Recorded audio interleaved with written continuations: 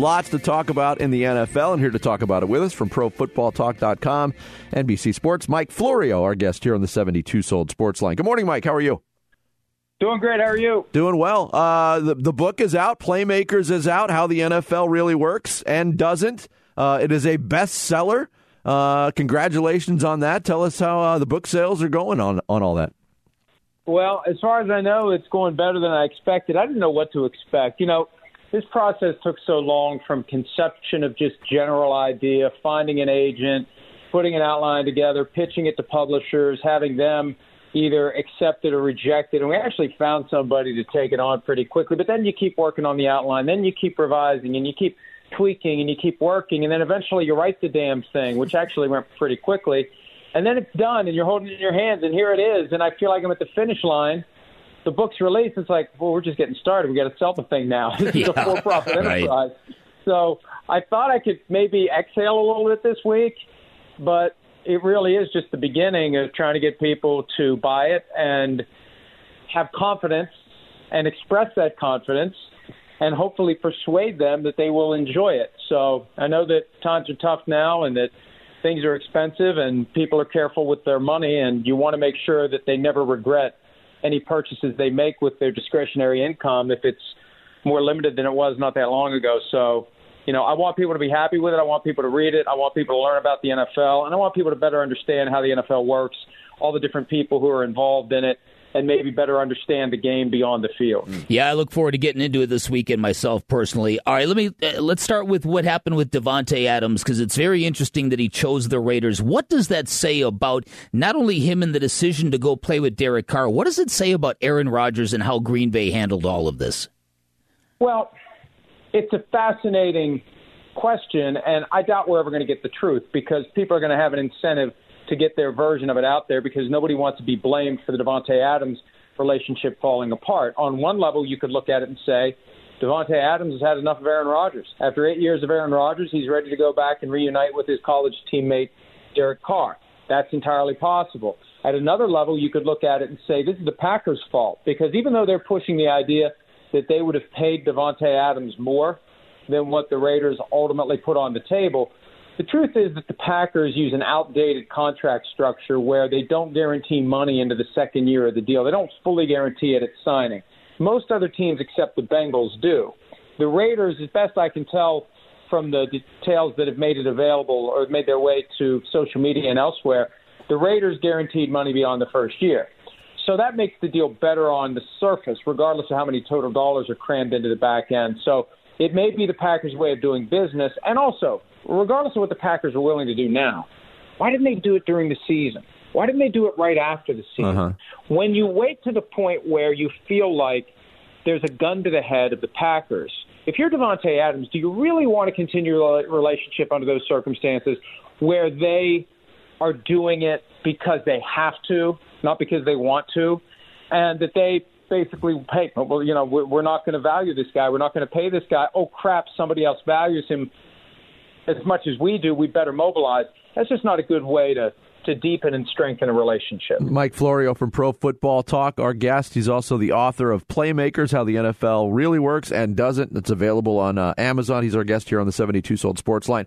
Talking about relationships with quarterbacks, we've been talking about the one here in town a lot, Kyler Murray and the Cardinals, and that's kind of dominated the off-season talk here in Phoenix, Mike. But what do you make of that and really what has been kind of a quiet approach to free agency by Steve Keim to this point?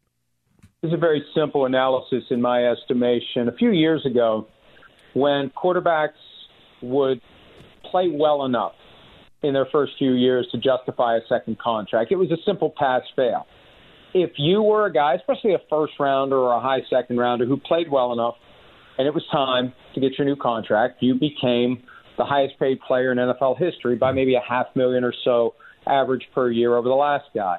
And it went one after another after another. It kind of was like dominoes falling, boom, boom, boom. You had Andrew Luck, Derek Carr, Jimmy Garoppolo, Kirk Cousins, Matthew Stafford, Matt Ryan. It went one after another, and then you had Patrick Mahomes pull the top of the market all the way to $45 million. And in between that, you had the Jared Goff and Carson Wentz contracts where they got $33.5 million per year each, and they both flamed out.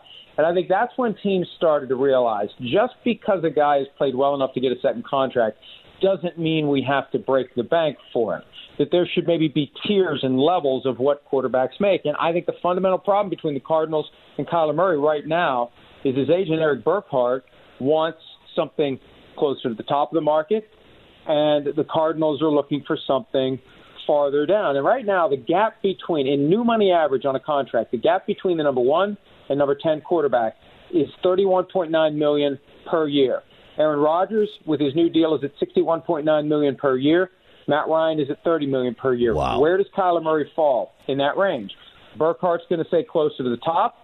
The Cardinals are going to try to keep it closer to the bottom, because we're still not sure what Kyler Murray is going to be based on his first 3 years. Is he going to be durable? Is he going to be effective? Are they going to break this cycle of regressing late in a season? You want to see more before you make that major commitment. I think that's the problem. And because the Cardinals haven't put the money on the table that Kyler Murray wants, we've seen this kind of sort of dysfunction so far this offseason. The good news is it's kind of settled down, but it's not going to settle completely until they reach an agreement, and they may not reach an agreement.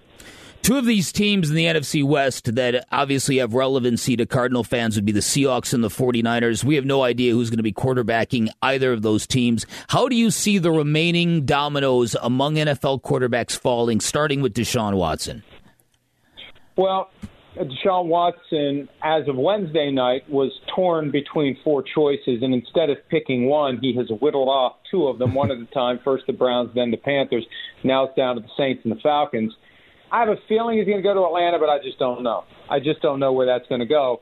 The Seahawks are going to be in position to look around at some of the options that are out there. There's been some chatter that maybe they'd be interested in Baker Mayfield. They've got Drew Lock now as their top option, which means they've got to be looking for another top option. The 49ers were a team that I thought Tom Brady was going to try to make his way to, and it's possible that he did, and the door was slammed in his face when he tried to do it by way of what the Buccaneers were willing to do or not do. They apparently are trying to get Trey Lance ready, although I'm not ruling out the possibility of them bringing back Jimmy Garoppolo for another year. After Lance was drafted, Jed York, the CEO of the team, said on an NBC Sports Bay Area podcast that if they ultimately invest $50 million in Trey Lance's development in the form of keeping Jimmy Garoppolo for 2 more years, they'd be fine with that. So is Trey Lance ready? Only the 49ers know. And that's why I was fascinated by the possibility of Brady for 1 year in San Francisco while Lance continues to develop. But I could see them keep Garoppolo. I think it'll be Garoppolo or Lance for the 49ers. And then for the Seahawks, who knows? Because it can't be Drew Lock. It can't be. And I'm not an advocate of them using a first-round pick on a quarterback because I wouldn't want to put that rookie in the position of being the guy to follow Russell Wilson. Yeah, Mike Florio from Pro Football Talk, our guest here on the 72 Sold Sports Line. One more quarterback to ask about, and he's big in the news right now, Baker Mayfield. I understand the frustration he's had. He said his goodbye. He's requested the trade. And if the Cleveland Browns, Mike, do indeed want a, quote, adult at quarterback, is this stance that they're not going to honor his trade request just temporary posturing in your mind? I think it is. It's either posturing to try to get somebody to offer more, which is pretty transparent and superficial, and it implies that they think there's some idiots out there that may actually fall for it, and maybe there are. The other side of it, too, is they may be trying to bait Baker Mayfield into his next social media post that makes it easier to separate from him in a way that gets the fan base to say, okay, Browns, we're on board with this. Baker's a jerk. Baker's a punk. Get him out of here. And then you don't have to worry about being blamed. It goes back to the Davante Adams thing. Who are the fans going to blame when the pieces all fall apart? And in Cleveland, they want the blame to be on Baker Mayfield. So maybe they're thinking, based on their knowledge of how he operates and his temperament, that he'll eventually say something that makes it easier for the Browns to emerge from this as the good guy and Baker is the bad guy. Yeah. Mike Florio is the author of Playmakers, How the NFL Really Works and Doesn't. It is an Amazon bestseller. You can get it there and wherever you get your books. Mike, thanks so much for carving out some time for us this morning. Good to talk to you, and best of luck with the book. You guys. Thank you, Mike. Have a great weekend. Thank you. You too. Mike Florio, Pro Football Talk, our guest on the 72 Sold Sports Line. Get your price at 72sold.com.